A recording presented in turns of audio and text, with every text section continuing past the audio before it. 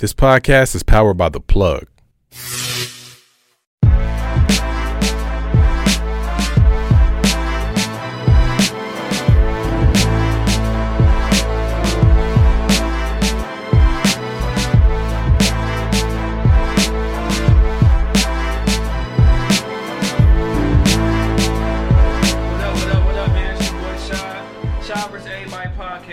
Episode goddamn 80. We got a special guest in the building, man. We got producer, we got vice president of AOA Mafia, we got the homie Fuse, man. What's going on, brother? How you? I'm good, man. Appreciate you coming on the show, dog. Every time. I was a little worried, man, when I told my man it was in the hood. I'm like, dang, he gonna come through? Nah, I'm coming, man. I've been to Detroit before, so yeah, sure. Coming back to the D, you know, it's like definitely another dope experience. Wanted to come back. Oh yeah, man. I appreciate you coming, man. Y'all was on time, so that's always a plus too, you know, man. For sure. But before we get started, man, we always start off with a salute me while I'm here. Yeah. A lot of times we wait for people to pass away, you know, give them their flowers and stuff instead of, you know, giving it to them while he or she can still smell them. But it gotta be outside your circle. It can't be mom, dad, if you got kids or you got a lady or whatever. It gotta be somebody outside of that immediate, you know what I'm saying, circle. So you got anybody in mind that you can think of? I want to give them their flowers while they here. Yeah, actually, it's an 808 Mafia member. My boy Trey Pounds. Okay. I want to give him his flowers because, you know, I used to, when I first got down with the 808 Mafia's crew, he wasn't making beats at all. You know what I'm saying? He was just rapping. He was like a Brick Squad artist. Okay. So I was actually making beats for him. Yeah.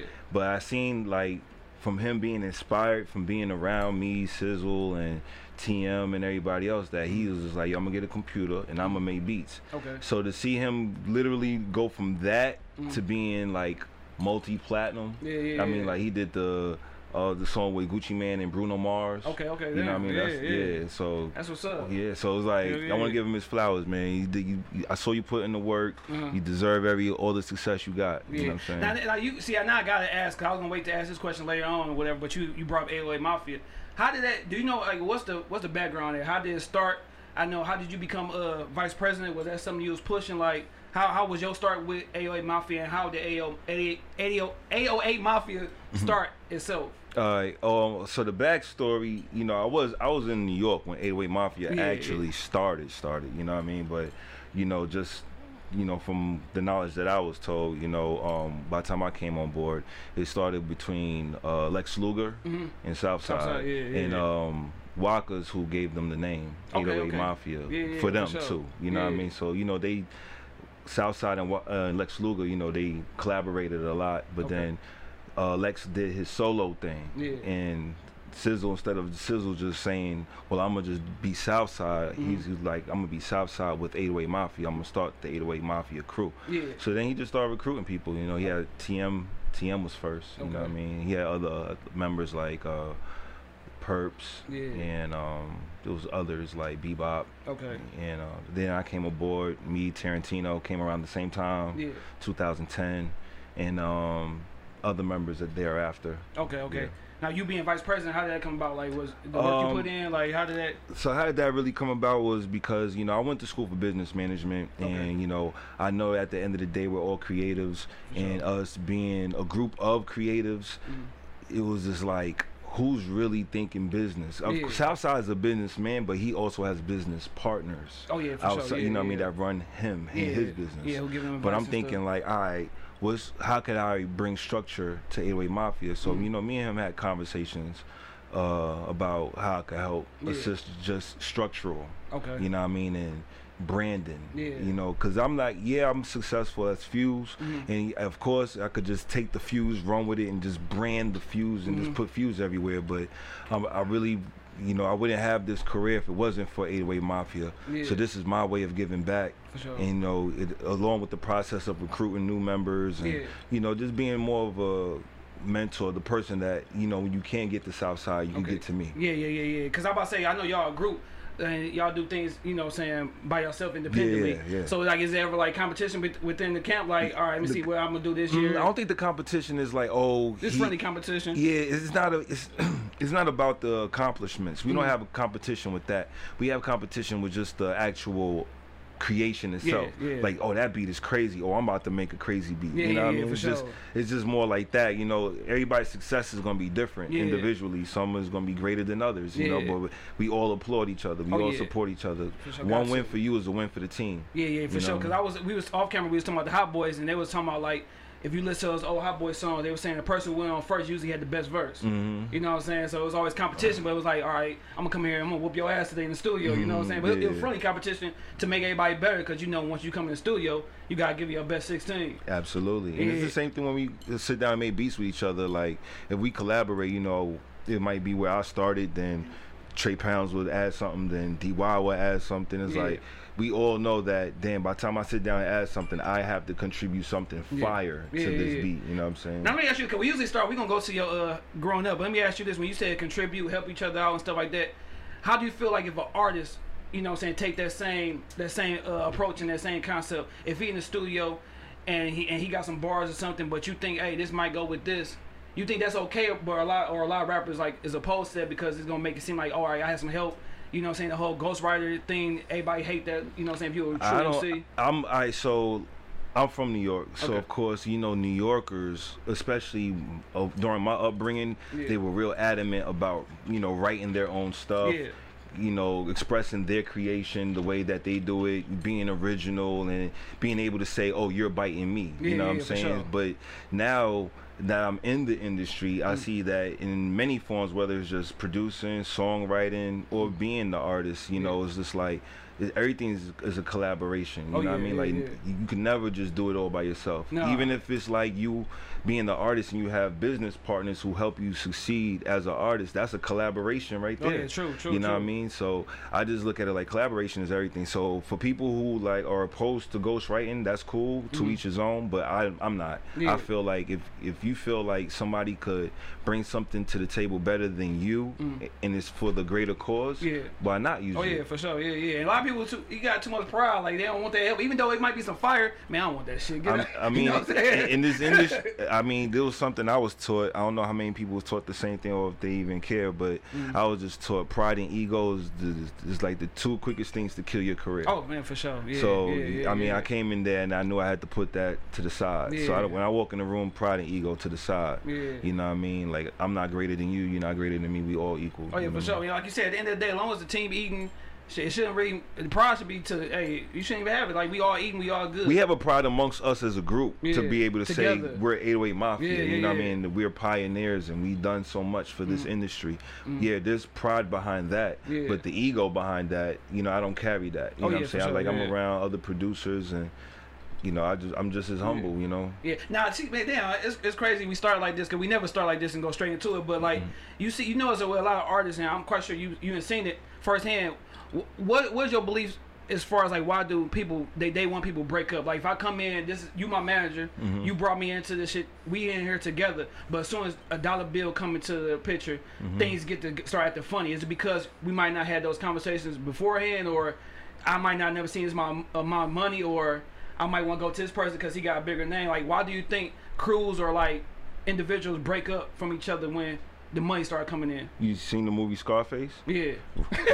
Lesson number 1. Yeah. Never underestimate the other guy's greed. Yeah, for sure. Yeah. That's lesson number 1. Yep. There was no other lesson before that, right? Yeah, no. That was the first thing he's told him. Yeah. Never underestimate the other guy's greed. Yeah. And that's the truth. You know what I'm saying? Like, when you do business, you have to understand there's always going to be somebody who's going to want more. You know what I'm saying? Yeah.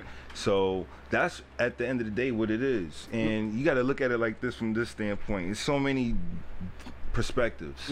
So say, for instance, you're a manager, and you have an artist, right? Or let's just say a producer. Reason why I say producer, because producers get placements opposed to artists who just seek record deals. Yeah. So let's just say you're a manager and a producer, right? Y'all come in the game together. Say, for instance, if you're a manager who brings XYZ to the table, and that changes the producer's career, right?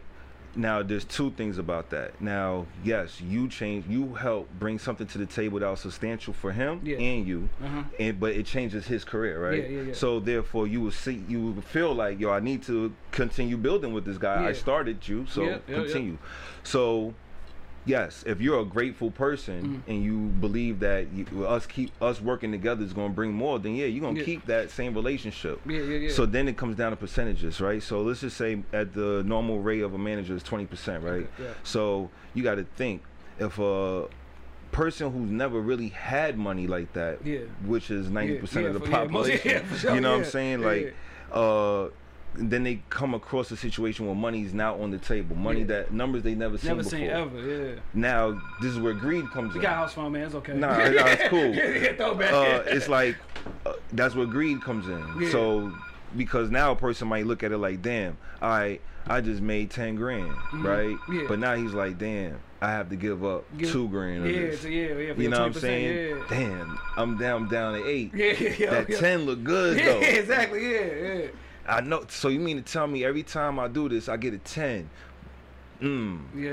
I might have to fire this nigga. You know what I'm saying? For sure. So that's what I'm saying. That's where the greed would come in, because now that person's so focused on the money and thinking about getting these 10s, but he's forgetting the fact that you helped bring that 10. So that's how some people cut off their own air supply. Yeah, man. Like I said, man, it's terrible because you see that shit so much, man. Like, damn, he started with this person. A couple years into the game, it's a whole different person. That go from sports, like you see people with ages who came into the game their rookie year. I mean, for some reason, sometimes it's needed. But you see a lot of times, you know what I'm saying, that separation become effective once that money come in. Like you said, that 10, I gotta get you this. Damn, I can get more money if I get rid of your ass. Exactly. You know what I'm saying? But like you said, you ain't really seeing like, if it was for him, you wouldn't be in the situation. Instead of looking at it like, I just got an 8. Damn, working with him, he might bring me 10 more 8s. And you like you said, greed, you know what I'm saying? Because you still ain't seen the 8, so you should be happy with that. You never seen the 8, so it's crazy. So now let's just look at it from an artist perspective. You come in as a group, right? Let's just say you're a rapper and you come in as a group. Of course, in majority groups, there's always that one who stands out, right? That's usually the star of the group. So usually why groups break up is because of money as well. If you're the star and everybody, once you're in the industry, you're in a whole different world where there's gonna be different people in your ear. So if everybody's in your ear talking about, yo, you're the star, you're the star, you're the star, you're the one. Feed your ego, like. Now that's what I say, ego. So now ego is into play. So now he's like, shit, I might as well just go do this solo thing for a minute. You know what I'm saying? So now the rest of the group is like, damn, you cutting off their air supply because they're not. They're actually living off of your stardom. Exactly. But if you're a team player, you want that. If anything, you want to help build them because you're the star. Because you see those R&B groups. You got that person just, you know what I'm saying, like the Boyz II Men, you got the man with the deep voice, like, you know what I'm saying? And he can just, you know, and you can see it. But that with R&B groups, what group that you, besides Boyz II Men, is there a group that never really broke up and somebody did a solo thing? It's hard to like think, right? Maybe Jagged Edge. That stayed together? Stayed together throughout their whole career. Jagged Edge and probably Boyz II Men. Boyz II Men, That's probably the only two, because everybody else always had that, you know what I'm saying, they had Marion, they had Ralph Transvet, Bobby Brown, you know what I'm saying, like Slim from 112. You know? even Casey and JoJo. For sure, like it's always that main person. You already know, like, they good for these 2 years together, but you already know after a while. He tired hearing that background vocals and stuff. Like, I could do that background vocals myself. That's pretty much. So it gets crazy when it's like money. It just changes everything. And you know what? Because we was talking about that off camera too. The battle. That's what they were saying as far as like the difference between Dipset and the Lox. The Lox never broke up. Yeah, they never did. They always did. Even though they was individuals, they were still rooting each other on. They were still together. Dipset had times where the beef was public between Jim Jones and Cam. And Santana and Cam. You know what I'm saying? Yeah, that's probably the worst thing in this industry, like just sitting back watching is like when personal business becomes public business. Oh, for sure, it shouldn't never. What goes on behind closed doors should stay there. That's what life too. That's relationships. You see motherfuckers on Facebook, literally, come on, man. like telling everything. Like, as soon as everybody else get their viewpoint in, it messes up everything. That's why I don't like when people call me about their relationships, because like, don't call me talking about, yo man, I hate this bitch, this man, I just want to leave this bitch. Then you turn around and you're back with her. You back with her. Like, so it's just like all of that venting was for what? Hey, we been through that. Like that's like when you know, you in a relationship with a young lady, you tell the family about them, and then y'all back together. Now family hate Keisha Exactly. because of you, but you love Keisha. You want them to love them, but you ain't put all this. Which is what girls do. Girls would, like, a lot of girls, they will bash you to their friends. They will bash you to their family members. Yep. But I love him and still be with you. Man. But now everybody's looking at you crazy when you come around because they're like, she done told us this, you know what I mean? So how much money you ain't made? You ain't hit it upside the head, like anything.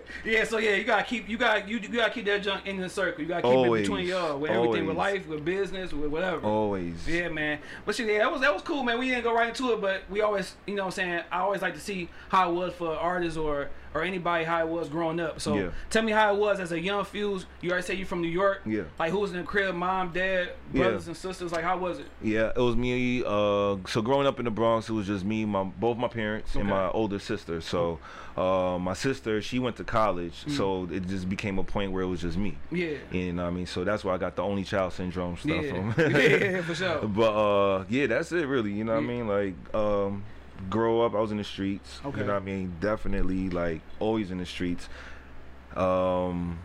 Played sports. Yeah. What was you doing? Hooping, football? My first sport was baseball. Okay, baseball. I mean, both my parents are Hispanic. Okay. So they always used to watch baseball. So that's all I would, you know what I mean, know. Yeah. Basketball is my favorite sport, which was the most successful sport for me, and that came later in life through a cousin of mine. I used to stay with him during the summer, and I'll be honest with you, I knew nothing about Magic Johnson's, Larry Bird's, Kareem Abdul-Jabbar's, none of this. Yeah.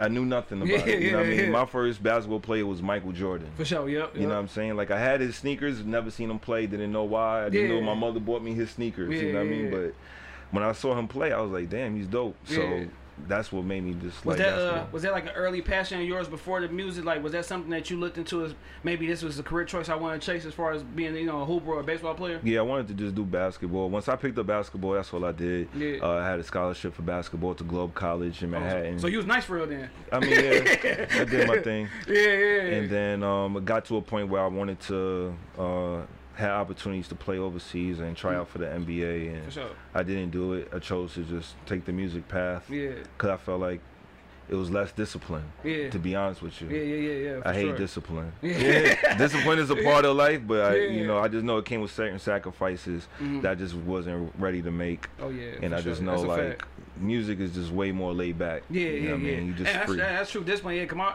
my brother was a cold hooper, but he hated when coach told him anything as far as like critiquing his game, what he should do, this and the third. Like same here. What position you played? I was the point guard. Oh yeah. So I got recruited to be the point guard. Yeah. I wanted to be the shooting guard. Okay. But they already had like 2 shooting guards, they were exceptional shooters. You know what I mean? But I was just the point guard, so I played my position, but what hurt me my first year is, if you're a point guard, you gotta know all the plays. For sure. I had a problem of breaking plays. Yeah, you just go ahead and get that easy bucket. But that stemmed from my football days. Cause when I played football, I used to play for a little league of football, and I was a quarterback. Okay. So me being a quarterback, I will always break plays. I wouldn't stick to the plays. You know what I mean? So it would just be like. And so throughout your career path, you always been like kind of like the man, like point guard. You running things, quarterback, producing. You putting everything, saying to play. Do that. Yeah. So you still doing that, through 3 different things. Yeah. Literally. I never looked at it like that, but yeah. Showers, everybody. You get those. I like the leader position. Yeah, for sure. I like to lead. Yeah. Now, a lot of times we get our musical influences from the crib, from our mom and from our dad. Usually our favorite artists come from them. Yeah, absolutely. So when you have your own ear for music, but you was loving what mom was playing when she was cooking, or Anita Baker, Prince, Michael Jackson, Marvin Gaye. I mean, classic. Like literally every kind of classic you could think of. My parents' record collection was exceptional. Yeah. You know what I mean? Like literally, like. For sure. Every day they playing some kind of jam, and as a kid, I don't know the name of these artists unless I just knew it was good music. Yeah, I was just like, man, Luther Vandross, that's my mother's favorite. Like, I used to be like, man, he's fire. Yeah, I remember my mom, you know, Anita Baker always top choice. Always. And you know when Anita Baker playing, you about to have a fire ass breakfast. Yes. Oh yeah, facts. And my dad, like I think his favorite was Sade. Oh shit, Sade. He always be hating on Sade, man. For real? He said suicide music. Suicide music? For real? No. Her music is beautiful. Yeah, I love her. And her music, like both of them is beautiful, dog. Very, Yeah. still beautiful to this day. Oh yeah, for sure. So, who was it? Was your dad into hip hop back then? No, my parents, they don't even understand hip hop. Still to this day, they don't. What is this shit? But you know, my sister, she was the one. She everything hip hop related, everything dance. You know, it was like techno, dance, and R&B. Like literally, I think all my musical influence probably came from her because she was into dancing, so she would listen to everything. Okay, yeah. Now you know what I'm saying, you was talking about like, you know what I'm saying, we talking about music and stuff like that, but I was just telling him before you guys had came, like how exciting it was to get a new album and breaking the package off and reading the credits. Like how exciting is it then compared to now? Like, are you as excited for a new album drop now compared to back then? Because like back then you could actually like get the physical hard copy, open it up, might use it for a poster, read the credits. Like you can do that on your phone, but it's a different type of feeling. It's not the same. Yeah. Of course, back then is you know, you open in a package. It was like a, you know, an experience. Yeah, for sure. You get to open up the insert, and you know the insert be wild, crazy. So you might fuck around. There'd be like an order form at the end of one. Get some merch. You know what I mean? Like surprise you or whatever. You know what I mean? Like you might get a sticker inside. Anything. You know what I mean? So I used to just. I mean, it was just an experience. Now you already know everything's streaming. Which one stood out? Because to me, a couple albums that stood out as far as like just the packaging and the cover art was Janet Jackson. Just because I was young and a pervert when she had her titties getting covered up. And No Limit and Cash Money albums. Because it was. I think Master P probably started that whole.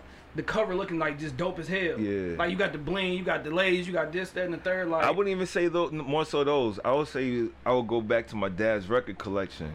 There was some albums like I don't remember the names, but they had some crazy covers. Shorty's was like topless. Yep. You know what I mean? I remember the Ice-T joint. Yeah, I mean, there was a lot of joints. I was just like, yo, girls was provocative back then. Like they had it out like this on the cover.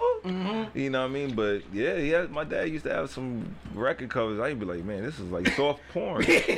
But no, for sure, man. Now, we all ask this question a lot, man. We started this back at the crib when we had like game nights or we just chilling. Yeah. We give me a song or album that every time you hear it, it just take you back to a certain point in your life, a certain time. Like it might have been the first time you might have, you know what I'm saying, kissed a chick, this song was playing, or when you know what I'm saying, anything. What's a song that just stands out? Like it could be an album or a song. I would say Souls of Mischief, 93 Till Infinity. Oh yeah. And I don't know. I think that was like the first rap song that I used to always watch a show called Video Music Box, like back in New York. Yeah. That's like a popular video show where they play rap videos. And that was like the first video that I saw where I was just like captivated. You know, it's a crew. I know they weren't from New York. They were like from Cali. I don't know, from the West Coast somewhere. Yeah. And they were just dope. And the beat was just so fire. And I was just like, I really like this. See, everybody's first memory with rap is like so much better than mine. My first memory was like, as far as something that like gravitated and just got me was Sir Mix-a-Lot, Baby Got Back. Okay. That's a dope song too. Yeah, because I'm like, what? All his ass?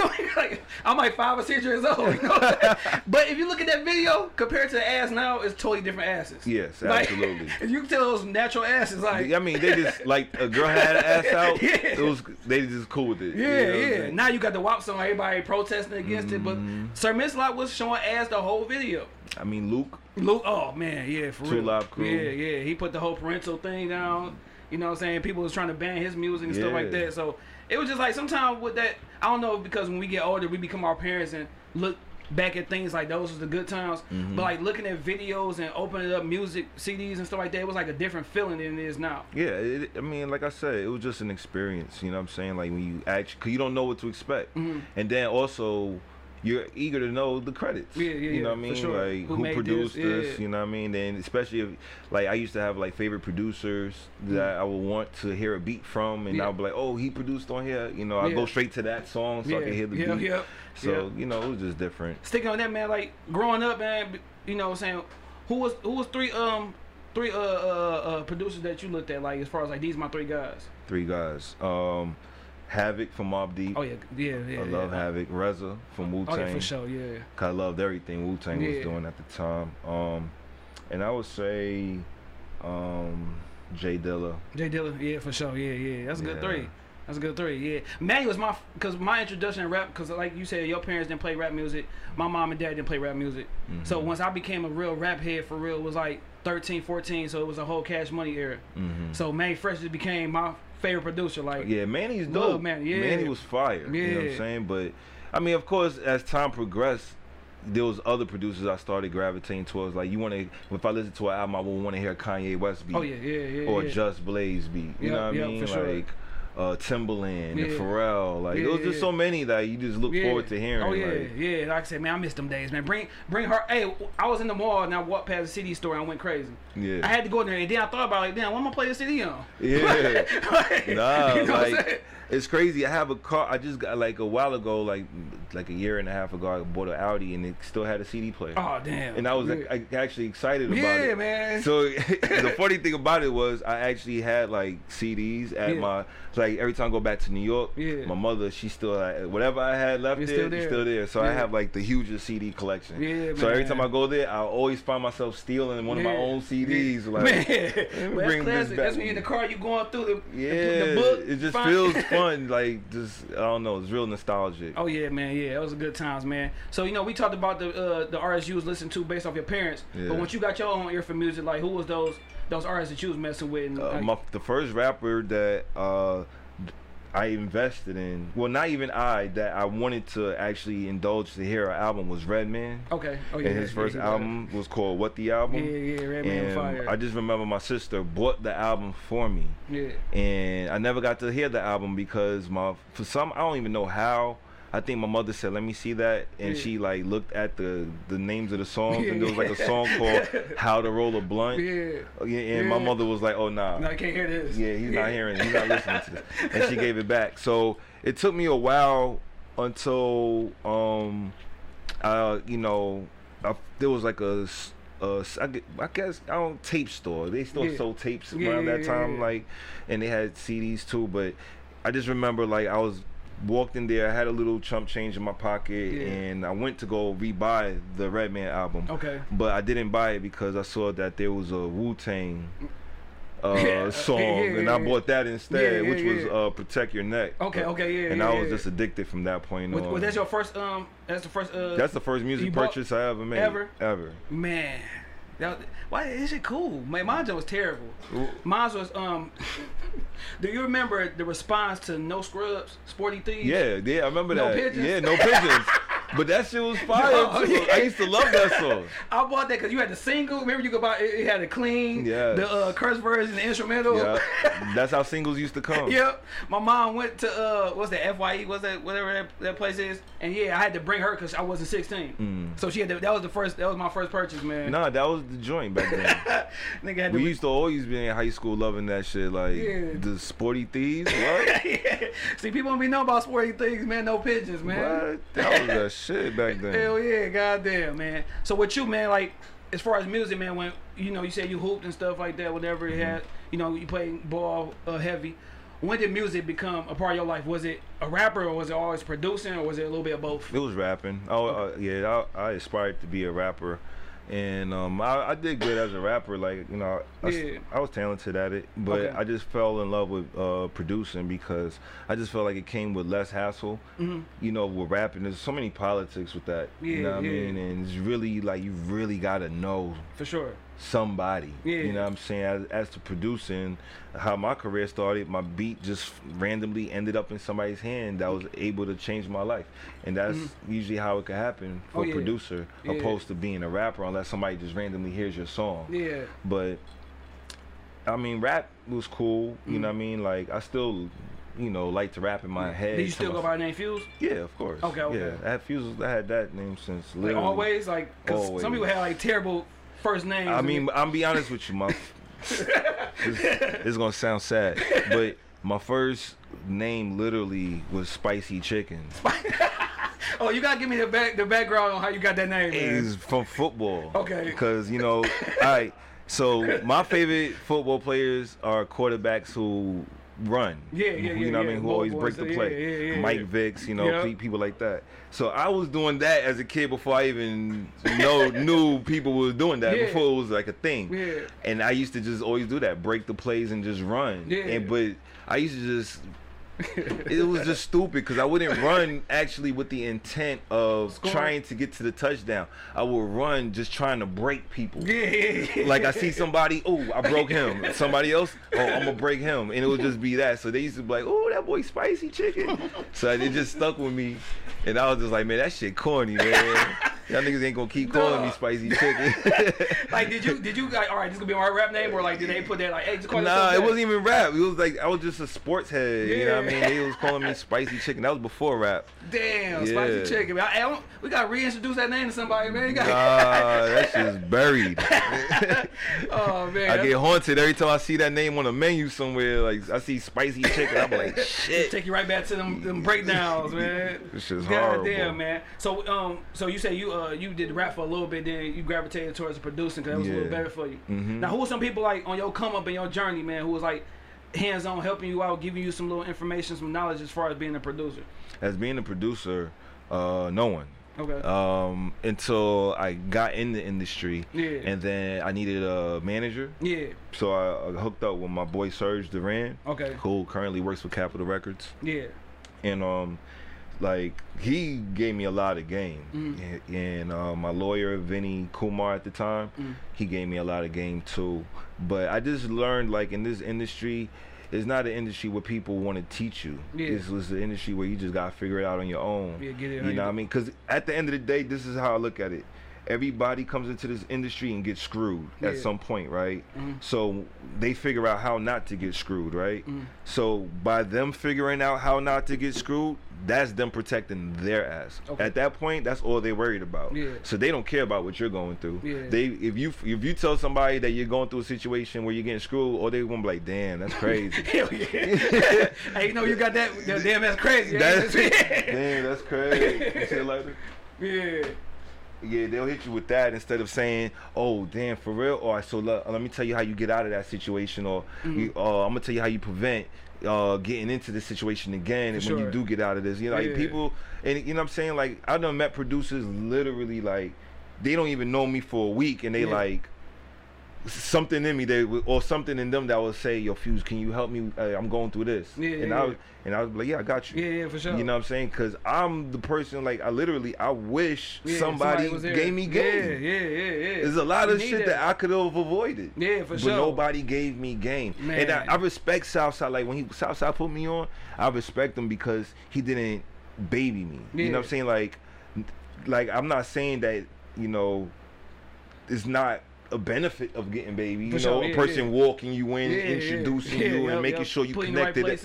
Plugging you everywhere. Like, nah, Southside really just gave me, like, threw me in the woods, gave me a knife, and said, "Come back with a fur coat." You know what I mean? Like, that's what he said. You know what I mean? So that's what I was like, shit. Yeah. So that's pretty much how my career was, but I appreciated it. In hindsight, going through it, you're like, fuck. You know what I'm saying? But when I see other artists or producers going through what they going through, if I can help them, I'm gonna give them game. And that go back to like I said, your point guard and quarterback days. Yeah, because I tell my kids, because I coach basketball, a lot of times, man, life and sports is hand in hand. Yeah. You know what I'm saying? If you're a good team player, you know what I'm saying, on the court, you at the crib. Yeah. You know what I'm saying? So a lot of times I be telling my kids all the time, like, listen, man, if you got fucked up attitude, that's how it's gonna be. Absolutely. And you used to feeding people, so you like, I wanted to feed you, but I wish I could have, got fed some knowledge my damn self when I was coming up. And then those times in my career where I've changed people's lives, and it was almost like, all right, cool, thanks, and then that's it. They turn their back on me. You know what I'm saying? I was like, damn. You know what I'm saying? But that's a living and you learn lesson thing too. You know what I'm saying? So I just had to go through what I had to. I don't complain about my path. Like I said, when you're going through it, you kind of confused because you're not understanding it. But once you get past it and you can look back at it, you like, oh, all right, it makes sense. That's fucked up. Yeah, you help somebody out and they just. That's like you. I ain't help plenty of chicks out like that. Yeah. Like, you living good because of me, motherfucker. Yeah. I'll put you in that situation. Yeah, it happens like that. Yeah. Now talk about man. Do you remember your first beat? You made some bread off of? The first beat I made bread off of was the first beat I ever made. Oh damn. Yeah. So my boy Zay, shout out to Zay. Yeah. He used to have a studio and he always made beats. He was a rapper turned producer, and I used to admire him as a rapper. And you know, as he took that transition into producing, I admired that as well. Yeah. I wanted him to teach me, but he would never teach me. So I would just have to be over his shoulder, you know what I'm saying, at all times. So I just remember he had a laptop, and he had a studio session one day with these artists, and he was on the big computer, so his laptop was free. So I was just like, yo, can I use your laptop? I'm going to go sit in the corner right here with the headphones. He said, go ahead. I made a beat. So I guess I had the headphones so loud that the artist that was there, they heard it. And I just remember like the dude kept getting closer and closer to the point where he just tapping me on my arm, and he's like, yo, you made that right now? And I was just like, yeah, I just made it. He said, yo, can I hear it? And I handed him the headphones, and he was like, yo, this is crazy. He was like, yo, how much? You know what I mean? I'm like, I don't even know. I'm like, $50. Yeah. Literally, he's like, $50? Like, he gave me that look, He like, nigga, what? you sure? Like, but I'm looking at it like, shit, that's $50 more than what I had. Like, I ain't have shit. So, like, yeah, let's do it. Yeah. And that right there made me be like, so you mean to tell me I could get $50 every time I do this? So that was my mentality, you know, like, literally, like, so it just turned into, you know, a lot of rappers found out that I was making beats in the neighborhood, and they would just try to like kidnap me, like, yo, come to the crib, come make beats for me. And that's what I was just doing, like on my free time, just working with artists that was local, and that was pretty much my practice. For sure, yep. And that was it, really. Now tell me this, like, what was that moment, man, when you was like, damn, I'm the shit, like, I did, like, you feeling yourself like, hey, I'm the man of this shit, like, I can do this for real. When I was doing beat battles, I used to do beat battles in New York when I was first starting, and you know, I can't lie, like, you know, a beat battle is no different from a boxing match, no different from any type of competition. You're gonna be nervous, you know what I mean, not knowing what you're walking into. I was very inexperienced, and like there was some people that I know of that were making beats for years, and I was going up against, and I just knew that I had a certain type of beats, and I felt like they were beat battle compatible. So my first beat battle, I won that one, and I was just like, I'm onto something, you know what I mean? Then came to the next one, and then the next one. I'm just winning all of them, and I'm just like, I'm the shit. Like, you know what I mean? But I had to humble myself. I'm like, I'm the shit, but I don't got not one motherfucking song on the radio. I don't got not one plaque. I don't got, nobody knows me. So now it's time to do something else. So yeah, it was just like, if I'm gonna do this, let's do this. So it just, I ain't know how it was gonna pan out, but it just panned out. You know, the stars aligned. Now speaking of beat battles, man, you was down here in Detroit. You was a guest judge for the beat battle yesterday. How did that go, man? That was awesome. And when I think about battle, I always think about battle rap. Like, so as a beat battle, like, was you go, I go, and then they pick a winner? Yeah, honestly, why I like this beat battle the most, out of, I mean, not to say that because I'm here and my mans is here, you know what I mean? But out of every beat battle I ever been to, this was my favorite. And the reason why it was my favorite, because most beat battles, there's like 30 producers. So you really have to wait. If like, you're competing, you have to wait your turn, and if you're judging, you have to sit through all of that. And then you kind of forgot how player one. You know what I mean? So it's just like, shit, so many. This one was so intimate because it was just two producers. You know what I mean? Because I think we started a little bit later than we were scheduled, and like these two producers that he knew of that was real dope, and that they really wanted to compete. Dave and Churro.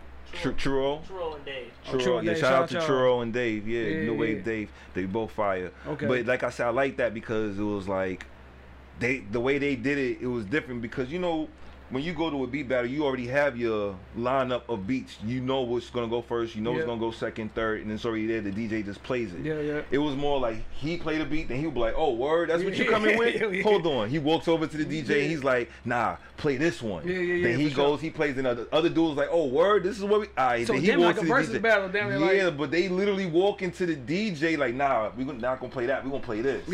So they going back and forth throwing some punches, and I'm like, "Jeez." So that's why I liked it. But New Wave Dave, he won. Okay. And like he's fire. Like, shout out to him. So yeah, that's what's up. Now, do you guys still be recruiting for people for 808 Mafia? Like, if I was a producer, like, hey man, listen to this work, man. Like, you know. So I'd say so. Or do it take like y'all gotta find the person? We are all established producers in 808 Mafia. All of us are multi-platinum producers at this point of our careers.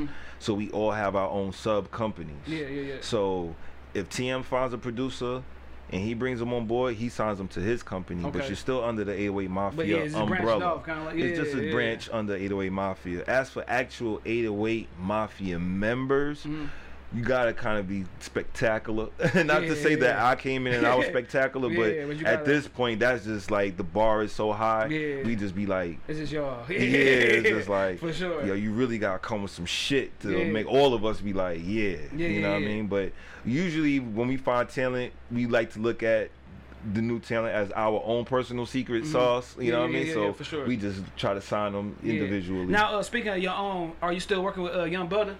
Oh, shout out to Young Butter. From Cincinnati, Damn, Ohio. hell yeah, I just spoke to Butter like 2 days ago. Because I peeped. He was on. I remember he was on Sway. Rapping on Sway and stuff like that. He got a couple of songs. I forgot his latest joint, but it was pretty dope. Like how did that relationship come about? That's somebody like y'all still working together? Oh yeah, absolutely, to this very day. So he was originally signed to, or I don't know if he was signed, but I know he was like really like linked in with Adrian Broner. Okay, yeah, because he's from Ohio too. Yeah, so Adrian Broner was like, trying to do the music thing at one point. And there was a song that Young Thug had put out that Adrian Broner put together. He actually put the song together, but Young Thug put it on his album. And it was a song that featured Young Butter. Okay. And I'll be honest with you, as soon as I heard it, first time I heard it, and as soon as I heard it, I was like, who's this guy? You know what I'm saying? Literally, like, no questions asked. It was, who is this guy? And then I did my homework, did some more research on him, and then I saw that he was really locked in with Adrian. So, I just, watched from afar. But I guess they decided to part with ways business-wise. And then, he reached out. Because we was already talking, and then he was just like, yo, I want to fuck with you. And I was like, yeah, shit, I want to fuck with you. And we just started just creating a catalog. You know, we have a lot of songs, you know what I mean, right now. But is he in the works with any projects or anything? Honestly, I was just talking to him the other day, because I have, not only do I have my own label, I have my own management company as well. And I know that he could use a manager at this current time, so I was just setting him up with my management team.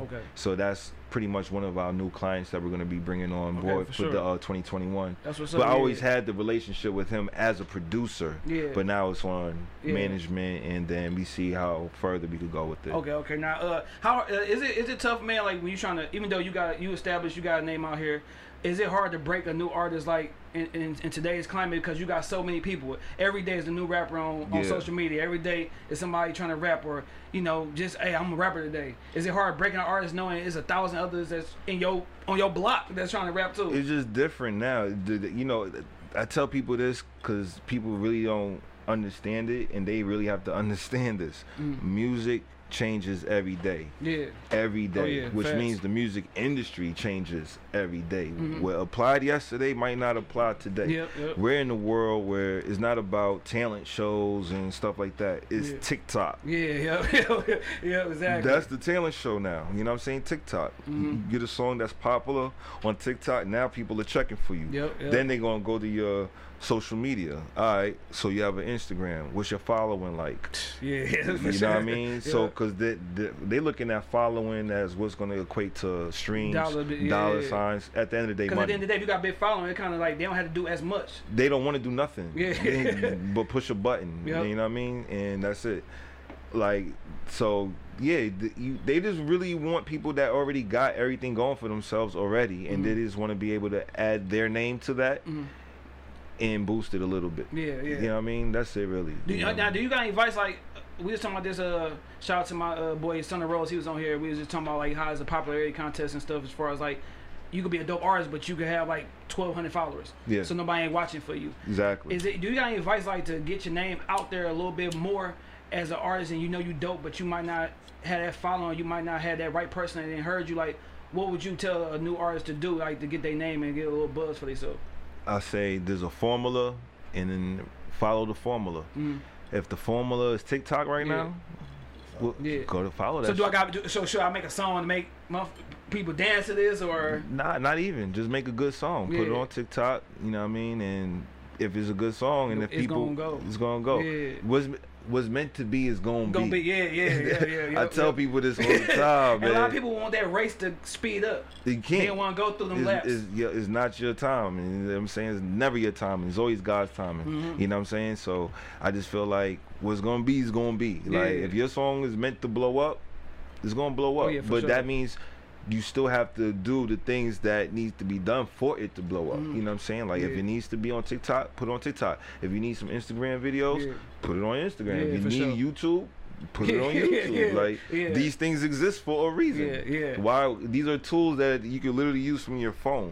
Why wouldn't take advantage of it? And it's crazy because what people don't understand is the music industry. Once you sign that dotted line, like, unless you have a clause in there that says you keep all certain type of control, you lose all that control. You can't even drop a song if the label don't want you to drop a song. You can't drop an album if the label don't want you to drop an album.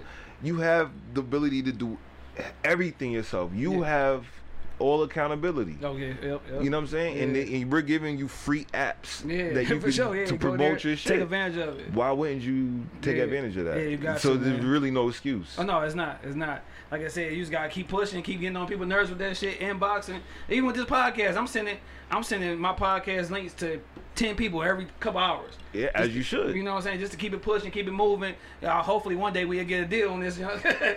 Listen. No, hopefully. I don't live by that word. Speaking to existence. I don't speak. I don't use that word hope. Oh yeah, but when we do, you know what I'm saying? There you go. Now let me ask you this real quick, because I'm always want to know the answer to this. I kind of know the answer, but I be wanting to hear it. I had a producer on last time, and I was talking about YouTube type beats. You're a producer. Yeah. So say I'm such and such. I'm an artist coming into the game, but I might not have the money to be able to afford the beats that I want. But I know I'm dope, and I want to give people music. But I go on YouTube, go on J. Cole type beat, and I find those beats and I make a whole project. Is that a bad thing to get my name out there, or should I just wait and build my money up and get me a nice beat? All right, it's better to own the music. So my advice is, if you find a beat that is a YouTube beat, whatever type beat, there's usually the producer's information in the description. So I used to be opposed to type beats only because I just didn't like the fact that they're using my name. Yeah, Fuse type beat. Yeah. So just be like, your type beat. You sure. made this beat. You know what I mean? You don't have to put my name on it. So, but there are producers out there who use that, type beats. And I currently just discovered a producer, shout out to Adrian, that I definitely got rocking with my team now, because I was looking for, I actually discovered him through a TikTok video that went viral on Instagram. Okay. And when I found that, I was curious about the song, and I found out that the song wasn't the original song that was in the video. It was a remix. Okay.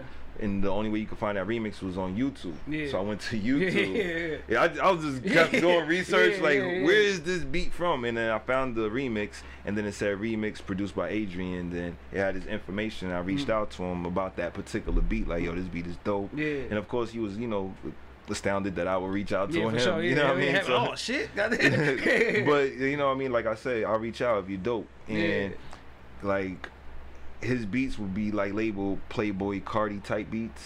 You know what I mean? And I would listen to him, and he would have like legit Playboy Cardi remixes, like the acapella with his beat on it. And I'm like, that's creative, that's dope, and inspired. He's getting hella views. I'm like, You know what I mean? So I'm not opposed to that. And I just, like I said, if you're gonna use YouTube beats and type beats, just reach out to the producers, see if you can work something out with them. For sure. Yeah. You know what I mean? Because I mean, producers, this is their intellectual property at the end of the day, and for them to find out that you put out an album or music or a single, and you're actually generating money off of it, and they're not included, they're like, you know, it's kind of bad business. Yeah, for sure. Now, man, last year, man, 2020 June. You did a collab project with one of my favorite rappers. I feel like he underrated as hell. Currency. With Spring Clean. Yes. Like, how did that come about, man? Working with him and just doing a whole full-length project with him. He's dope. So I love Currency, man. Ever since I remember he was on track number 10 of the Carter 2. Yes. I'm like, dog, Currency is that dude. I think a lot of people remember Currency from the Lil Wayne days. Young Money. He was the original Young Money. Yes. Yeah. I feel Currency is definitely underrated. Very talented. Facts. Very versatile.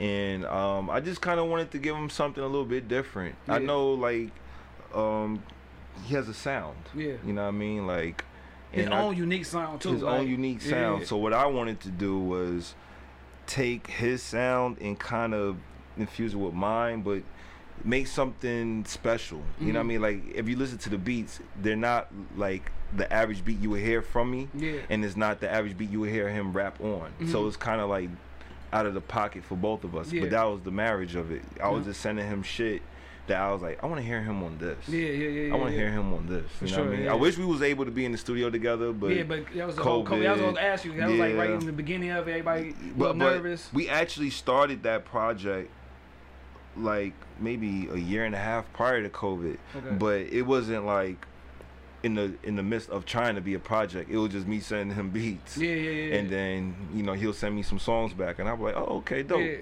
And before I knew it, I'm like, oh, damn, you got these many songs, you know what I mean? But I just kept sending, and then it was like, I think it was like the night before the album. Musa, his manager, sent me the final. And I was like, oh, okay, good selection. You know what I mean? I was happy with the selection, but I just wanted to tweak like a couple things, and I was just happy he sent it to me, because if I wasn't able to tweak those things, oh my God, I would have been so disappointed in that album. Like, cause I critique myself for sure way more than an average person would. Do you do it a little bit too much to the point that you might not release something as soon as you want to, because you just like, this could be better, that could be better? So I'm going through that right now with my artist. So I have an artist named Easterco. Shout out to Easterco, and he has a single, and we recorded the single at a studio, but I think the computer might have crashed after we recorded the single or whatever, and it was literally the perfect version. You know what I mean? And even though we had the MP3 of it, we no longer had the session of it.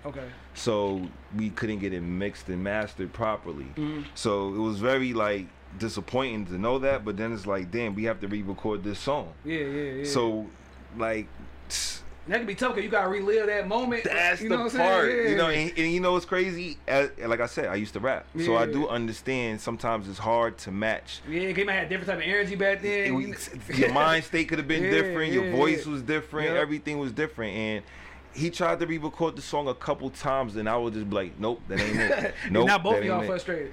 Look to this right now, current at this moment, he's probably at his house frustrated, and I'm right here doing this interview, still frustrated. Like, damn, man, damn, that's messed up. But I know we're gonna get it. I know, because every time we do it, we get a little bit closer. Yeah, for sure. So I just feel like, you know, just keep going. We're gonna get it there. But I'm a perfectionist. Oh yeah. Sometimes it could be good and bad thing at the same time. Yes. You know what I'm saying? Yes. Now with that Currency project, man, like how quick was it? Because it seemed like he a quick artist, like, because he dropped mixtapes like damn near every 3 months, it seemed like. Like, was it like real fast, or you say y'all kind of like? No, it took time. It took time. Like I said, like if I had to say for all the songs to come together, it took at least 2 years. You know what I mean? But during the crunch time part of it was like during COVID. You know what I mean? So, you know, especially during that time, that's when I wanted to come in. I like to come in like in the ending stages of something. and then do the cleanup. Yeah, you know what I mean? So that's what I was. Straight. But you know, like he wanted to keep his family safe, and I wanted to stay away. It was, you know, especially around that time we were just starting. We didn't know what to think. Yeah, so man, that was scary times. I was in mud. I thought I had COVID like 5 times within the first couple months. Like I was drinking black tea. Listen, I've been there with you. I'm there doing the whole. You scared to even cough around anybody. Man, a common cough, you trying to hold, you about to die. Like I remember I was on the plane, damn near about to die because I didn't want to cough. I'm like, man, you just got cold. You ain't trying to, man. I'm like 40 minutes left. Hell yeah. Now, do you remember the track list to that album? Because I usually do top 3 on projects and stuff that people are involved in. Do you remember the track list to that? Yeah. And so, would you have a top 3? Mine would be Roll the Riches featuring Wiz, Coast to Coast. And the hardest one to me is that Black Mirror. Black Mirror. Everybody loves Black Mirror. Hard, man. It's like something Rick Ross would got on too. Yeah, I want to be. It's funny. We made that beat for Rick Ross. See, man, come on, man. Bring me on the team, man. So, oh damn, that's crazy. So, out of those 3, I'll say 2. Yeah. Road to Riches and Coast to Coast. Road to Riches for sure. Coast to Coast. Road to Riches is funny to me because he didn't even know if I made the beat. Yeah. He texted me the song. Yeah. No, he texted me the beat. He said, "You made this beat?" Yeah. And I said, "Yeah." And then he said, "Yes." And then he sent me the song right after that, and I was just like, he said, "Listen to this." And then I heard the Wiz verse, and I was like, "Ooh." Oh yeah, hell yeah. You know what I mean? So yeah, 'cause Wiz, he gave you old Wiz. Yeah, you know what I mean? That was that cushion orange juice. Yeah, he gave you old Wiz. Yeah. And I would say the other song is a sleeper. Yeah. It's the one with Gunplay. Oh, and see, yeah, because I like that one too. Because Gunplay, man, Gunplay be dropping some shit though, man. Like I forgot which album that was with Rick Ross, but he might have the best verse on the album. Yeah, as far as the guest Gunplay appearance. could rap. That's a lot of people be sleeping. Like he could really rap. You know what I mean? But his antics outshine his rapping. Yeah. So that's man. what people always remember him for. His antics. But yeah, that Black Mirror, man, was hard, man. Yeah. Like I'm like, see, Currency, man, come on the show, man. I know about you, dog. I remember he was with Dame Dash right after Young Money and stuff. Like, yeah, we got another one coming out soon. Okay. A follow up. See, I wanted to be a Spring Clean too, but he didn't want it to be a Spring Clean too. So the next one is called Motion Picture. Okay. That's the next one. Okay. We don't have a date exactly, but we have a lot of songs already. So. Now, man, what messed me up, man, because when I knew he was gonna come on the show, man, I usually go back and do a little digging and searching and stuff like that. And you was talking about like how he had hit you up, like, did you do this beat? Like, you know what I'm saying, hoping that you did it. Yeah. I did not know that you had did that Big Sean beat, the move. Yeah. Like that was like that shit. That's the workout song right there. That's like, my life changer. Yeah. 808 Mafia. Whoa. I got the moves. I got the moves. Whoa. Yeah. So that's what I was gonna ask you, because I know you did that. You did Pen to a Cross by Rick Ross. Yeah. You did the Money Bag Yo Commotions. Like, so that's the one that sticks out the most, is that Big Sean move. Yeah, I mean that was my life changer. Yeah. One of my favorites. I did. Damn, what's the name of that song? I did a Royce 5'9" song on his album. Okay, shout out Royce. That reason why I like that song out of my catalog is because I was a Royce fan. Yeah. You know what I mean? Growing up, just, you know, Eminem. To me, he another one, underrated. Underrated as fuck. Man. But, you know, to hear him, to hear a Royce 5'9" album and then a song come on and then it starts with 808 Mafia. Yeah, I was like, yeah, for sure. We changing the game. Hell so, but Big Sean was my life changer. That was the biggest song that, you know, when it came out, I just knew, like, all right, what am I about to buy? Yeah, you know? Hell yeah, for sure. Yeah, so you already like, know. I just knew the money was about to start coming after that. Heck yeah, man. Now, man, with up and coming artists, man, and producers, like, with up and coming anything that you do, you hungry. Because you hungry to get, you know what I'm saying, to get established. You hungry to be known and, you know what I'm saying, to get out there. But what keep your hunger once you is established? Like, once everybody know who Fuse is and you with 808 Mafia, what keep that hunger and that motivation once you already, you know what I'm saying, established? Man. It's just my nature. Yeah. I'm just always like that. Yeah, I have a hunger for more. That's why I be telling people, like, a lot of people ask me all about, like, how did I feel after I got my first plaque or my first taste of success. Like, yeah, in the moment, you're like, yes. Yeah. But once you go to sleep and wake up, right, for me, it's like, all right, what now? Yeah, for sure. What's next? Repeat it, Yeah, you know what I'm saying? That's the thing about with me and goals. I find myself always having to create new ones. Yeah. Because once I reach whatever goal I planted for myself is really like, all right, what now? Yeah. It's almost like, imagine, look, you're at the bottom of a mountain, right? It could be the tallest mountain, and you're just like, I gotta make it to the top. Yeah. Imagine you make it to the top. Yeah. You standing on the top, you're looking at off the edge, you see the view, you've been up there for like 20 minutes now. Yeah, now you ready to go back down. What now? Yeah. What's next? Yeah, for sure. Like, can I get to the clouds? You know what I mean? Like, yeah. let's see if we can get to the clouds now. You know what I'm saying? Yeah, Like, for sure, yeah. So it's just like, that's how it is. Yeah. For me, it's just like, all right, once I get to the cloud, all right, let's see if I can get to space. Yeah. Let's see if we can take this to another planet. Yeah. I heard about the black hole. Let's see what's going there. For Like, sure. Mhm. So that's just me. I'm just limitless. Yeah. Now I'm always interested in knowing, like, as a producer, like, you know, as an artist, when you in the studio, you need certain things. Some artists need, you know what I'm saying, the smokes, the drinks, you know what I'm saying, chicks, be by yourself. As a producer, what do you need to have like a good studio session for yourself, like in creating? There's 2 sessions. It depends on my mood. Yeah. If I'm just trying to be locked in and I'm not trying to like be bothered, I have to be in there by myself. Just locked in. Yeah. Maybe one other person, but that other person can't do music. Okay. They just have to be a listening ear. And the other side of it is, I want to actually have fun, so sure. I would want my boys there. Yeah. I want that energy. Girls Hype bring you up or whatever. Yeah, bring the girls have to be there for this type session, because when you make the beat, you want to see if a girl gets up and starts dancing. So chicks start definitely had to be feeling at when you made the move. Oh no! It seemed like it was just some chicks there. Just a whole bunch. Nah, man. When we made moves, it was me and my boy Trey Pounds, and I just remember we was just really inspired by like a lot of music that was coming out. Okay. And I just remember we just had the battery in our back. Yeah. And we was just like, man, let's just go. We lived together at the time. Okay. And we was just like, man, let's just go make some beats. Yeah. And I just remember we was just like, every hour on the hour, just creating it. And that was just one of the beats that was in that time period, and it just turned out to be. Did you know off the rip like this a Big Sean song or? No, it was actually a beat that we did, and I gave that beat to Sean Garrett. Okay. And Sean Garrett wrote a song for Missy, and Missy was supposed to use it. Oh damn! Hey, that's And something y'all ain't know, man. And then Southside got the beat. Yeah. He loved the beat, and he put out a song called "Winning 3." He actually released the song. Okay, recorded over. Okay. And so I didn't know, honestly, I mean, just speaking, like, being honest, I didn't know that many people heard Southside's song. Yeah. So even Big Sean heard it, I believe. Yeah. So it's kind of crazy.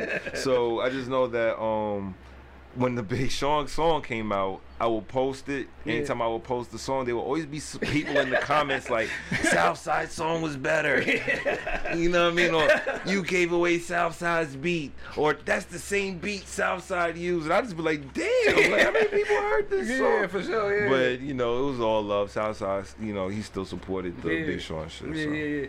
Now, man, we all passionate about things that we in, man. If it's sports, if it's music, if it's producing, whatever, we all passionate about things, and we love it to, you know what I'm saying, we love it to death, because you get paid for something that you love doing. Yeah, absolutely. You know? So, but with that, there's always things that you may hate that you got to deal with. So what's one thing that you hate that you have to deal with on this side of business, being a producer or a manager or having your own label? What's something that you like, damn, I wish I had to go through this when doing this? All right, so I wear different hats. Okay. As a producer, I think what I hate, you saying, what I dislike. Yeah, I wouldn't say hate. Hate is a strong what you word. dislike that you have to I maybe dislike tolerate.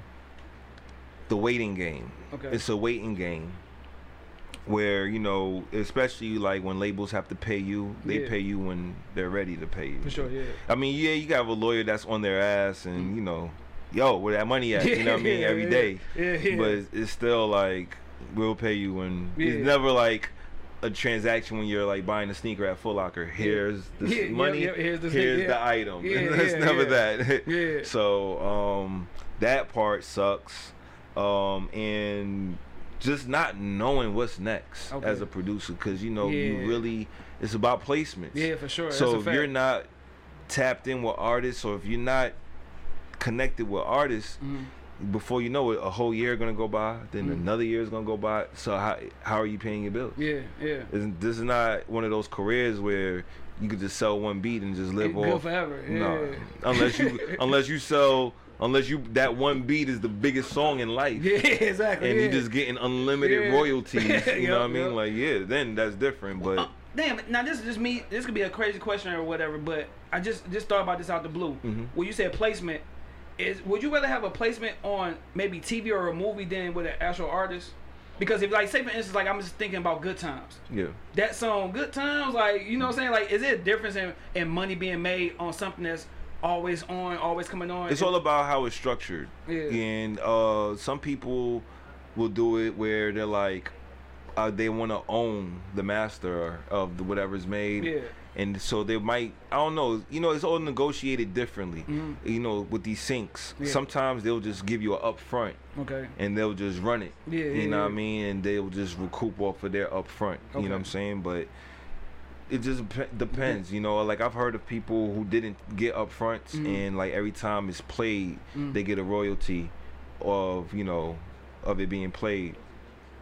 Yeah, I think you still get royalties, but a lot of people give up. They forfeit that when they take upfronts. You know what I'm saying? Instead of having it, so you get it whenever it come on. Yeah, If exactly. it gets syndicated. Yeah, so like you got to think, like, imagine Martin. I forgot. Like, I know Kid Capri made the beat for Martin, right? Yeah. And I know he's made a lot of money off of it. So clearly, to my knowledge, I don't know his actual contract, but it seems as if he owned the master of that. So even to this day, no matter when Martin is played, you get paid for it. He's getting paid for it. So you got to think Martin will be played 20 years from now. Yeah, for sure. Still. Yeah. You know what I mean? So that's different. You know what I mean? Like you said, with Good Times, Sanford Son, these things are being played, and I'm 35 and they've been on shit when my dad was, you know what I'm saying? So you gotta think, but you gotta think if you never really had money, right? And somebody's saying like, yo, I'll give you 10 grand for this song. Right now, yeah. Right now. You know what I mean? Some people are like, damn, 10 grand, hell yeah. Yeah. But they don't know 10 grand is really like $10. Yeah, you know what I'm saying? About to turn to 10 million. So it's just like, shit, I'll take that 10 grand, but they don't know that in return, that this person is really going to be making hundreds of thousands. Yeah, for sure, yeah. In the long run. Forever, That's the thing. It's like an investor. Yep. They see the long run. They see the ending. Yeah. We look at, a lot of people look at the right now. Because like you said, you ain't seen that money. Bills is due right now. That's the whole stock market is built off of long term. Yeah, for sure. You know what I Fast, mean? Like, you're not really going to have that flip overnight. You're not going to invest in a company today and then you wake up tomorrow, you're a millionaire. You know what I mean? Like, that's the long. I mean, it could happen, but I'm just saying, like, that's less than likely. So. Now we wind it down, man. We get to the end, man. But I have a random question I be want to ask. I always ask like random questions at times, man. Is this something in life, man, that scares you, man? Like, for example, with me, I mean, I know you shouldn't speak this. You don't speak things, or you don't try to, you know what I'm saying, talk things that might happen. But I'm always afraid that I might leave this earth too early in my kids, you know what I'm saying, still young kids. Yeah. So I'm afraid that's a fear of mine is leaving while my kids is young. Yeah. So you know what I'm saying, because you don't know if you soak them with enough game to be able to carry on without you. Yeah. So what's something that you know what I'm saying, a fear of yours that you know what I'm saying, you may deal with, or you know what I'm saying, that is in the back of your mind, you know what I'm saying, often? If it's anything. I got a couple of them. But I don't know. If we're gonna say life related, just general life, I would just say I know that we all have fears, right? Yeah, for sure. If you know anything about fears, as long as you hold on to them, you're eventually gonna have to face it. Yeah. You feel what I'm saying? So I look at it like I try to conquer them before. Yeah, it could happen. It could happen. You know, a lot of fears that I've had, I've encountered them and I made it through. You know what I'm saying? But some of them I realized like I had a fear of heights, so I went skydiving. Yeah. You know what I'm saying? So it was just like, I grabbed the bull by the horns on that one. You know what I mean? Like, I remember I was scared of snakes because my mother, she's scared of snakes, and I knew that wasn't my natural fear. So I was just like, I'm not gonna let my mother reflect on me. Where the snakes at? Bring them on. You know what I mean? I gotta show you a picture of me with these snakes in my. I was scared as hell. Yeah, so I'd be around snakes, and then it was like, I remember one of my biggest fears. This is gonna sound funny as hell. Was pit bulls. I used to be terrified of pit bulls, but you would never guess that because before you knew it, I had 12. You know what I'm saying? Like, I'm a pit bull breeder. You take that boy for real. You know what I'm saying? So it was just like, I just tackled it. I remember I was always scared of guns and shootouts, and I just didn't want to be in the midst of none of that. And I just remembered my house got shot up. You know what I'm saying? Like, it wasn't for me. It was a house where it was a bunch of roommates. I just remember that was an experience where it was just like, holy shit, the whole fucking house got shot up, and we're still alive. Holy shit, you know what I mean? God, shit. So you know what I mean? I would say, music wise, if I had a fear, it would probably just be not being able to check off all the boxes. Okay. You know what I mean? Like all the goals that I have. You know what I mean? I checked off a lot. I'm grateful for where I'm at. Very grateful. But it's just still more that I want to check off. You know what I mean? That. Okay. Now another random question, totally different. You know, a lot of times a person's musical choice could tell you a lot about somebody. You know what I'm saying? If I give you the aux and you know what I'm saying, you put some stuff in, like, damn, that nigga, he deep. You know, you can tell a deep brother from his music, a wild boy, whatever like that. You know what I'm saying? Or you can mix it up, be a little deep, a little wild. Can a chick playlist be a red flag? Because to me, if a chick know word for word every Gucci Mane song in 2006, she probably for the streets. I'm gonna be real with you. Damn, that's a tricky one. I love like Gucci Mane is a shit. I personally love being around women and hearing their musical taste. Especially their musical taste, because believe it or not, they're great A&Rs. Oh yeah, for sure. Yeah, because you already know there's a lot of music that I wasn't even up on that girls put me on to, and I'll be like, who's this? Who's this? I mean, it might have been on the R&B side of things, you know what I mean? But it's always like, who's this? So I think they have good musical taste. But can't be a red But flag. when it comes to like, knowing the lyrics of ratchet music like, and fucked and that's the only thing shit, you play. I just feel like not necessarily, because girls are still emotional creatures. For sure. No matter how much they want to be niggas, you know what I mean? There's still a softness under that shell, you know what I mean? Like, so I just feel like that's just an exterior. You know what I mean? Girls put on, they love that music. But if they fall in love, it's over. It's back to that R&B playlist. You know what I mean? That R&B playlist is there. So believe that. Yeah, because that's funny. We was talking about that stuff. Like, we was talking about, like, how if a girl in her Instagram story is constantly, hey, like, oh, shit. I don't want to mess with the A girl. I mean, you know what it is? Alright, so be honest with yourself. Do you really care about a girl being for the streets? You talking about once it's time for her to be with me? That's you see the contradiction. That's why I say that. It's a contradiction with all of us. If we're just fucking, we don't give a fuck. We don't give a damn who she in did something. I don't care if you just left your man's house. But the minute you're like, I want to pursue her, and you're like, you was around what niggas last night? For sure. You ain't go to no club. Like now you're trying to remove her from which you met her. You know what I'm saying? So it's just like we can't automatically just want that change. You know what I'm saying? Like that's girls do the same thing with us. Yeah, for sure. You know, they'll fuck with you in the beginning. They you know know you got you bitches. Yeah. They know they're not the only one. You just met them. Yeah, you ain't coming to the crib all the time. You on date number 5. They know you got hoes. But the minute you blowing her back out and you got her doing wild shit in the bedroom, she's like, all right, nigga. All right, I love you. Like, all right, what we doing here? Yeah, she was trying every 5 seconds asking where you at. Exactly. It changes. So now she wants to change you. So that's all it is. Relationships at the end of the day is two people who are willing to change for each other at the same time. Damn, that's a fact. Yeah, that's real shit. I wasn't expecting that. Nah, for that's real. That's real. That's for when real. you come to, you gotta think, when you're dealing with somebody, you have to change. Yeah, you got to. It's some shit that's gonna irritate her. Some shit that's gonna irritate you. Exactly. So y'all have to find a way to be compatible, and that being compatible all deals with this line of respect. And if y'all both respect that line right there, then that's a real relationship. 9 times out of 10 is not like that. It's usually one-sided. One person is more invested than the other. You know what I'm saying? Because some, you know, you might be like, y'all really want to be with her, but she might be like, damn, I like him. I fuck with him, but damn, this nigga over here getting money, I like him too. You know what I mean? Like, it could be all types of influences, and the same thing with women. I mean, you know what I mean? Like, they will be invested, and we'll be like, damn, you know, shorty cool. Okay. You know what I mean? So, all right, man. We at the end, man. I always do this, man.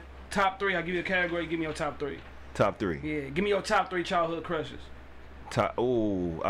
Vanity from The Last Dragon. I'm gonna go with top 3. Christina Milian. Okay, yeah, she up there. She was nice. Hell yeah. And it's only right. I'm gonna pick one that most people probably wouldn't pick. Rosario Dawson. Okay, yeah, she nice. Hell yeah. I used to like her since the movie Kids. Yeah. She was the wild I remember one. that junk. Yeah, ain't that the one when he had AIDS and shit? Yeah, My man, he was just passing AIDS to all the girls. Hell yeah. She was the one that was fucking everybody, but she didn't have AIDS. Yeah, for sure. My wife put me on that movie, dog. Yeah, that's Damn, crazy. dog. My man off of Friday 2. Cockroach. Yeah, Cockroach. Yeah, he was in there. He Yeah, won't have the AIDS his name junk. was Casper. Yeah. All right, man. Give me your top 3. Give me your top 3 personal influences. Not music, just personal. Like Personal, just in life. Yeah, just in life in general. My dad, definitely, I would say Michael Jordan. Okay. And last but not least, I would say Iverson. Okay. And reason, I mean, Oh, yeah, they're both basketball players, but Jordan he changed the influenced culture, me though. on the basketball level. Iverson influenced me on the image level. Yeah, like he changed the culture. The cornrows, Yeah, the tattoos. Yeah, you man. know, what I mean, hooping with a do rag. Like, it was just- yeah, because he want to have people putting on arm yeah, the sleeve. I Yeah. still hoop with a sleeve to this day. Like, yeah, so man. he was a real influence. Definitely. Al Iverson, man. All right, give me your top 3 movies. Juice. Yeah, classic. Shit. Last Dragon. Okay. Paid in Full. Painful. Hell yeah, that's the shit right there, man. All right, top 3 TV shows. Martin, Fresh Prince, and Power Rangers. Hey man, I was a Power Ranger. Hey, we used kid. to fight. We used to fight at school. Who's gonna be a Green Ranger or a red one? Because you don't want to be motherfucking Billy. Though, Nobody wanted to be the blue Whack one. Ranger. Like everybody wanted to be the Red Ranger. Last top 3, man. Top 3 moments in life. Top 3. Big Sean moves. Okay. Getting recruited to college, full scholarship. Yeah, definitely dope. And I would say buying my first sports car. Okay, that's what's up. Hell yeah, good three. All right, now we always end everything off, man. How moment, drunk moment. A funny story when you was one or both. I'll give you a drunk moment because Alright. I don't drink. All right, bet. So Southside had a birthday party at this club in Atlanta, and we all showed up. And I guess it was a both moment because you're really not supposed to mix the two. Yeah. I mean, like, to be honest, unless your tolerance is just crazy. But I just remember that I smoked a couple blunts during the party. Then all I know is that Southside's girlfriend at the time, her family was coming through and they was bringing like punch. These big jars of things of punch. Yeah. So I just remember everybody like, yo, that punch good. Yeah. You know what I'm saying? So I'm like, let me go get some punch. You know what I mean? So I went over there and I remember she was just like, be easy with that punch. You know what I mean? But it didn't register. And when somebody say be easy, it's like you go crazy. She was like, be easy with that punch. I remember I poured it in my cup. I took a sip. When I say you don't even taste not one drop of liquor. That's the worst. Not one drop. Yeah. I'm like, get the fuck out of here. This shit is juice. Yeah. Go. Yeah. I'm sitting in the corner and I'm like, that shit was Kool-Aid, nigga. Let me go Yeah. get some more. Yeah, Like, yeah, for it didn't sure. kick in or nothing. I went and got another cup. I think, all it took was 2 cups. Yeah. I was sitting, I just remember there's a step, just like how you see the step. Yeah. There's another step that's up. I'm on the second one. My boy Queso is standing in front of me. All I know is that I just started rocking back and forth. Yeah. And I just remember I leaned over, so he's in front of me, but he's facing this way, so I go by his ear, and I'm like, I'm not doing too good. And he was just like, yo, what's good, you all right? I said, yo, just stand there, don't move. So I remember I leaned over on him, and I said, just walk. Yeah. So he's like, where? I said, walk out of here. so I'm leaning on him as he's walking out. Now at this point, when I say my shirt, my pants was stuck to my legs. I was just soaking wet from I just started sweating out of nowhere, like bad, like real bad, out the sauna bad. Man, damn. So he just walking. He makes it to outside. He's like, yo, are you okay? Are you okay? I was like, yo, just go get the car. Yeah. You know, I'm like out of breath and all of this because I'm just really fucked up. Damn. And he's like, all right, just sit right here. So I'm sitting on the bench when he leaves me. Yeah. When he comes back, I'm laid out on the sidewalk, Dog. face down. Damn. And I closed my eyes. All I just felt, he was just like, yo, get up. Man, I damn. opened my eyes and I'm like, damn. I was just like, I didn't even notice I was on the floor. That's how drunk I was. Man, and damn. he was just like, damn, bro, why you drink? I was just like, yo, it was juice, man.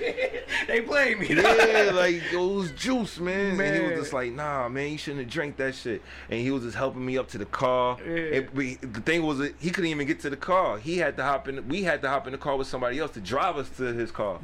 So it was just a shit show. It God was just damn, like, man. so that was my drunk Yeah. moment. Honestly, that was my last drunk moment. I bet. Shit. It almost happened at the Waka show. Waka had a show like 3 days ago in Athens, and I went there, and there was a bottle of Tito's, Oh, shit, and there Tito's. was God. Sprite. Yeah. I wanted the That's a Sprite. good mix too. So I poured the Sprite, and I looked at the Tito's, and I was just like, a splash won't hurt. Boom, put a splash, and I was just like, oh, a little extra. Little Boom, put it extra. down.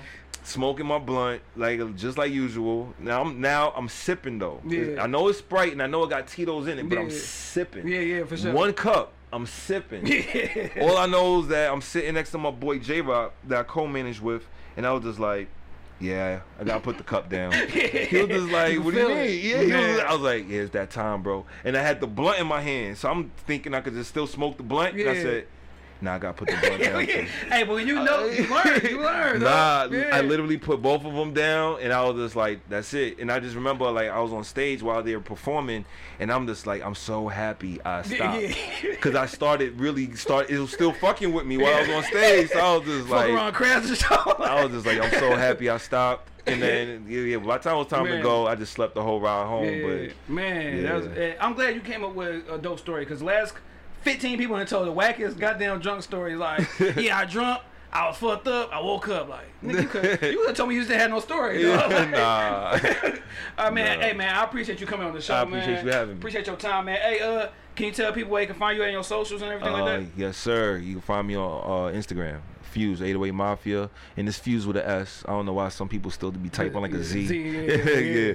But Fuse makes beats on Twitter, and pretty much Fuse 808 Mafia on all other social platforms. Okay, that's what's up, man. Yeah, like I said, I appreciate you coming. Oh yeah, this episode is sponsored by goddamn Duke and Dane. Yeah. You know what I'm saying? If you mess Whiskey. with that lane, get you a nigga with some Duke and Dane. That- My nigga Diddy in the back, man. You know what I'm saying? Shout him out, man. That's But that yeah. real whiskey right there. Oh yeah, for sure, man. Like I said, hey man, if it's Kool-Aid, don't drink that shit because it's really some liquor. Shout out to everybody, man. Episode, hey.